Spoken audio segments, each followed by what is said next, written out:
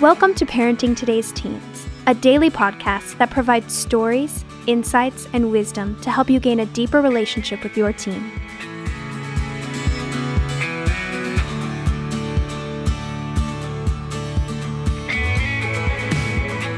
On today's episode, Mark Gregston shares a devotional that will speak to you, no matter what your current relationship is with your teen. Let's hear what Mark has to say.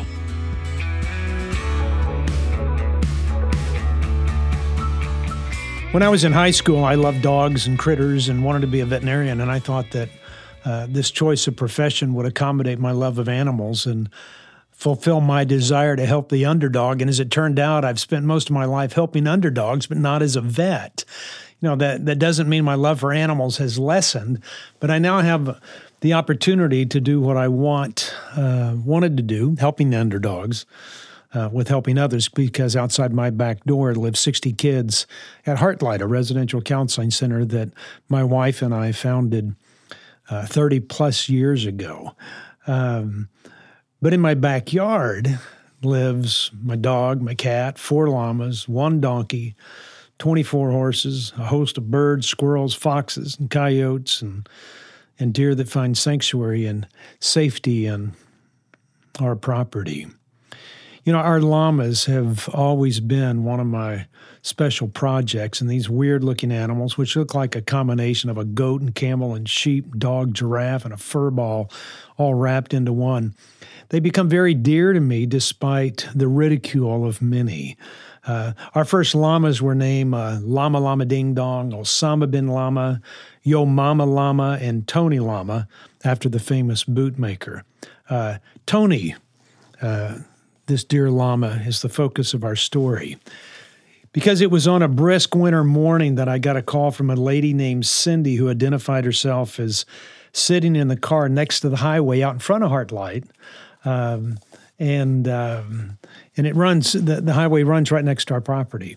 And so she proceeded to tell me that one of our horses was lying on the ground in the pasture and needed help. And I thanked her for letting me know the situation and assured her that I would get out there as quickly as I could and check it out. But she kept informing me of all the things I was doing wrong in the care of our animals. And I didn't even know who this lady was.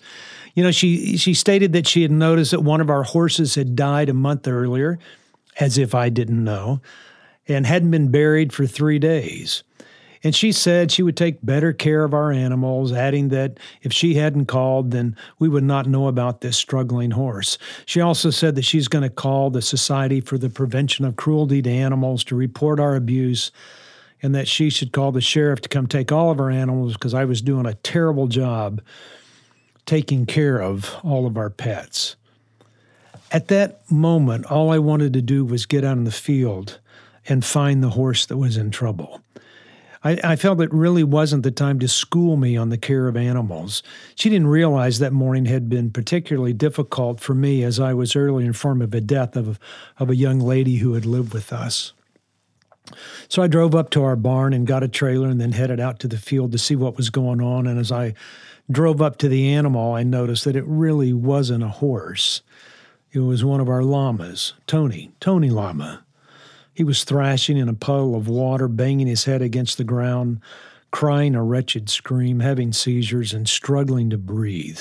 Not a good sight, and hardly a situation with a good prognosis.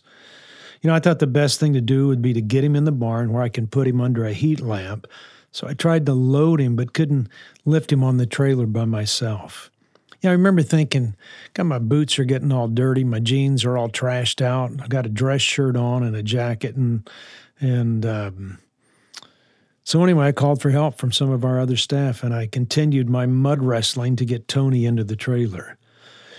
You know, I've got to admit, I was somewhat frustrated and began to become a little bit tearful, as I knew the scenario wasn't going to have a good ending. And as I was waiting for help to arrive and struggling to get this dearly loved animal into the trailer, I looked up and saw the car on the highway. And it was Cindy in her white SUV on the phone, probably reporting me to the llama police.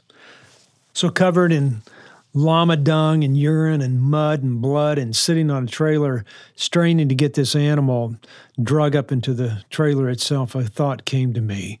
You know, what I don't need is criticism right now. I don't need the ridicule. But what I do need is help. I didn't need judgment. I needed assistance. I didn't need a lesson. I needed a pair of hands. So as I tugged and pulled and comforted this dying animal, I wish Cindy had gotten out of her comfortable, heated car and helped me. And the emotions of the day were overwhelming. Feeling of loss was already heavy on my heart, and with the heart of the news of this young lady's death, and continued throughout the afternoon with the death of Tony. And between those losses were feelings of helplessness and frustration and anger, and all aimed at Cindy for her insensitivity and her arrogant and indignant approach to my day's pasture experience. And I thought, she can't even tell the difference between a horse and a llama. And she felt like it was her role to chastise me. And that sting of criticism infuriated me. And for months, I prayed for the opportunity to confront Cindy. Now, before you get frustrated at Cindy, as I was, let me use this story to emphasize some points, as it's a perfect example of parents today who strive to hold their kids to a higher standard and help them develop character and integrity in their life. And venomous intentions that collectively take a toll on a child's emotional perceptions. Your kids are not listening to only you anymore. They're now hearing the negative noise against a backdrop of a not-so-distant roar of a looming storm and know that the end of innocence is approaching. Teens, lightning is striking closer and the claps of thunder draw your child's attention to the changing wind, reminding your teen of this impending change of season. They don't know how to push away the dark clouds entering their sunny tween life, and so in an effort to protect themselves, they begin to close off entry points into their heart. The welcome mat to the door of your child's heart has now been removed and replaced with a hanging sign that shouts, "Leave me alone." It's difficult. It's difficult. Not only difficult, it's hard. This change for kids, and it's even tougher change for parents because of their once effective means of communication is now backfiring on them. For parents, understanding your child's changing world becomes crucial, and the timing of your message of help is critical. Without these two components, chances are that your child might just interpret your message as one of judgment that moves them away from you rather than an understanding of your intent to offer help at a time that she needs you the most. So if you don't change your parenting style to accommodate the changing atmosphere of your child's life, your teen might begin to hear your message of encouragement and hope as a negative judgment and a reminder of her inadequacies, inabilities, her failures, and her incompetence. And sometimes your attempts to help might position you as one who causes more pressure than capable of relieving the weight and stress faced by the challenges of these kids growing up. And just like my response to Cindy and the judgment I felt in her attempt to help me, your child may want nothing to do with you when in actuality she needs you the most. And so I see this parenting style backfire in two specific areas of a child's life. And the first one is where parents hold their kids to standards and principles and values and certain morals that were taught during pre-adolescence in a relational setting where parents were the primary source of influence. And in this setting, parents constantly remind their child to act, talk, and think in a certain way. These reminders come in a form of repetition, of constancy, and taking advantage of every moment to teach kids every lesson of life. But then enter the adolescent years where everything begins to change. And as we've already discussed, your child is exposed to more. Parents are no longer the primary source of influence. The pressures mount, and many feel like they don't belong. Many find they don't have the skills to tackle the world before them, and some get lost in the search for who they are, and too many are confused as to how to put it all together. So they don't need criticism and judgment and ridicule. They need help. They don't need judgment. They need assistance. They don't need a lesson. They need help in taking what they've been taught and learning how to apply it to the new world that they now live in. And here's the kicker. It doesn't happen with repetition, constancy, and finding every moment to teach like it did in their preteen years. Teens who are wrestling with new issues in life seldom need to hear what they need to do. They already know that. They also don't need to hear how they can do it better. And many times repetition at this stage of development only reminds them of how they failed or missed an opportunity to shine. And constant nagging, correction, and badgering often just pushes them away. And most of the time, these kids just need someone to listen to them. They don't need to hear another lesson, another teaching, or another class on how to do it better. When parents fail in this attempt to understand what's really happening in the life of their child, the timing of their well-intended comments leaves a child feeling somewhat judged. So the second area where many parents miss the opportunity for greatness in the life of their child is when they fail to understand that the diversity of the peer relationships that their child is developing. You know, and chances are that most kids have a racially diverse group of kids and a variety of relationships with acquaintances who will cause them to question what they've been taught in the process of developing their own belief system. Kids are exposed to other religious and ideas and thoughts and concepts, and may even develop friendships with those of different faiths, causing them to question what's right and what's wrong. And many will get to know kids who are homosexual, have a wide range of acceptable behaviors, and they'll wonder where these kids fit into the lessons that they've been taught. And others will wander through issues of alcohol and tobacco and the definition of marriage and sanctity of life and divorce and sexual boundaries and politically dividing promotions that call into question many of the life truths that they've been raised on, taught by you, Mom and Dad. And here's an example of this. Most teens understand that, of what their parents' view on homosexuality is. And this has been a debated topic for many years and appears to be an issue that's not going to go away for a long time. So it's inevitable that your child will eventually know teens who say they're either, gay or bisexual or gender whatever. I don't even know all the listings of all of it. And at that point, what your child believes might collide with what they feel in their relationship with this person. And so it's easy to be judgmental about a person in their way of life. It's harder when you know and care for someone who practices a lifestyle. So when push comes to shove, the relationship is usually what wins out and the belief gets thrown out. And it's easy for kids to dismiss previously held beliefs when the confusion surrounding the integration of their faith into a world desperate for relationships is challenged or conflicted. So it's at this point of their two worlds clashing that parents want to be involved in the lives of teens as they wrestle through the development of their faith. And what I've found is that it's easier to speak truth into a life of a teenager when the truth is spoken in love. And another phrase that I would use for love is the simple concept of being nice, not judgmental. Mom, Dad, the effectiveness of your approach to your kids during their time of wrestling through issues in life will be determined by the temperature of your comments and the non-judgmental position you take when engaging with them.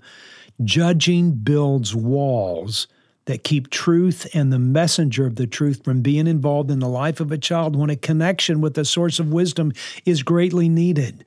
A man recently told me that his older kids all wanted nothing to do with him. And he said he couldn't understand why they felt that way, as he's been teaching them the same way all his life. And sadly, each one of his kids I've talked to have complained that their father is one of the most judgmental people that they know. And this father has good intentions, but his lack of understanding gave way to poor timing in his parenting approach. And how I'd wish he would known the following. I wish he would have known that sometimes a child just needs to think out loud to process and have someone listen without giving an opinion. I wish he would have known that not every teachable moment needs to become a time of teaching. I wish he would have known that asking kids, hey, are you asking me a question or wanting my opinion, is a wonderful way, an absolutely wonderful way, to respect kids and offer help rather than you're shoving your opinion down their throat through lecture. I wish he'd known that he's taught his kids well and doesn't have to keep reminding his kids where they've blown it. They already know that. I wish he would have known that he doesn't have to point out every way his kids can do things better, or despite his good intentions, he's missing the heart of his kids who long to have a relationship with him. I wish he knew really that his judgmental comments about controversial issues have moved his kids to ignore all the wisdom he shares in other conversations. And I wish I knew in his heart he feels like he's fulfilling his parenting role. But in his kid's heart, he's an extremely judgmental man and one to be avoided. I don't think this man wants to be judgmental, but it's how a child interprets what he says because of the way, or maybe perhaps the way that he times it, or his own understanding, or the way that he engages with his child. It's easy to be judgmental when you don't even mean to. I believe that this man's intentions were good. I believe his timing was off. And I believe he doesn't really have an understanding of what's going on in the life of his kids. Truth with judgment pushes kids away. But truth with relationship draws them to you. Hey, text your kids right now. Ask them this question. Do you think I'm a judgmental parent? Do that and you'll have an interesting conversation tonight around the dinner table. Hey, your questions that you guys ask all the time are absolutely wonderful, and I ask them or I answer them on another day. And I hope that you'll send those in to us and give us the opportunity to answer some of the harder questions that you might have, after you listen to devotions or our other podcast or anything. And you can go to our newsletter, which can be found at parentingtodaysteens.org. Sign up, and you'll have the opportunity to ask me questions. And I spend a lot of time answering those questions. Hey, here's another thing. Sign up for our app. It's Parenting Today's Teens, brand new app, gives you a ton of resources, and I think you'll enjoy the opportunities that you'll find there to learn and to embrace how to engage differently with your child so that you can have a better relationship with them. Hey, have a great day.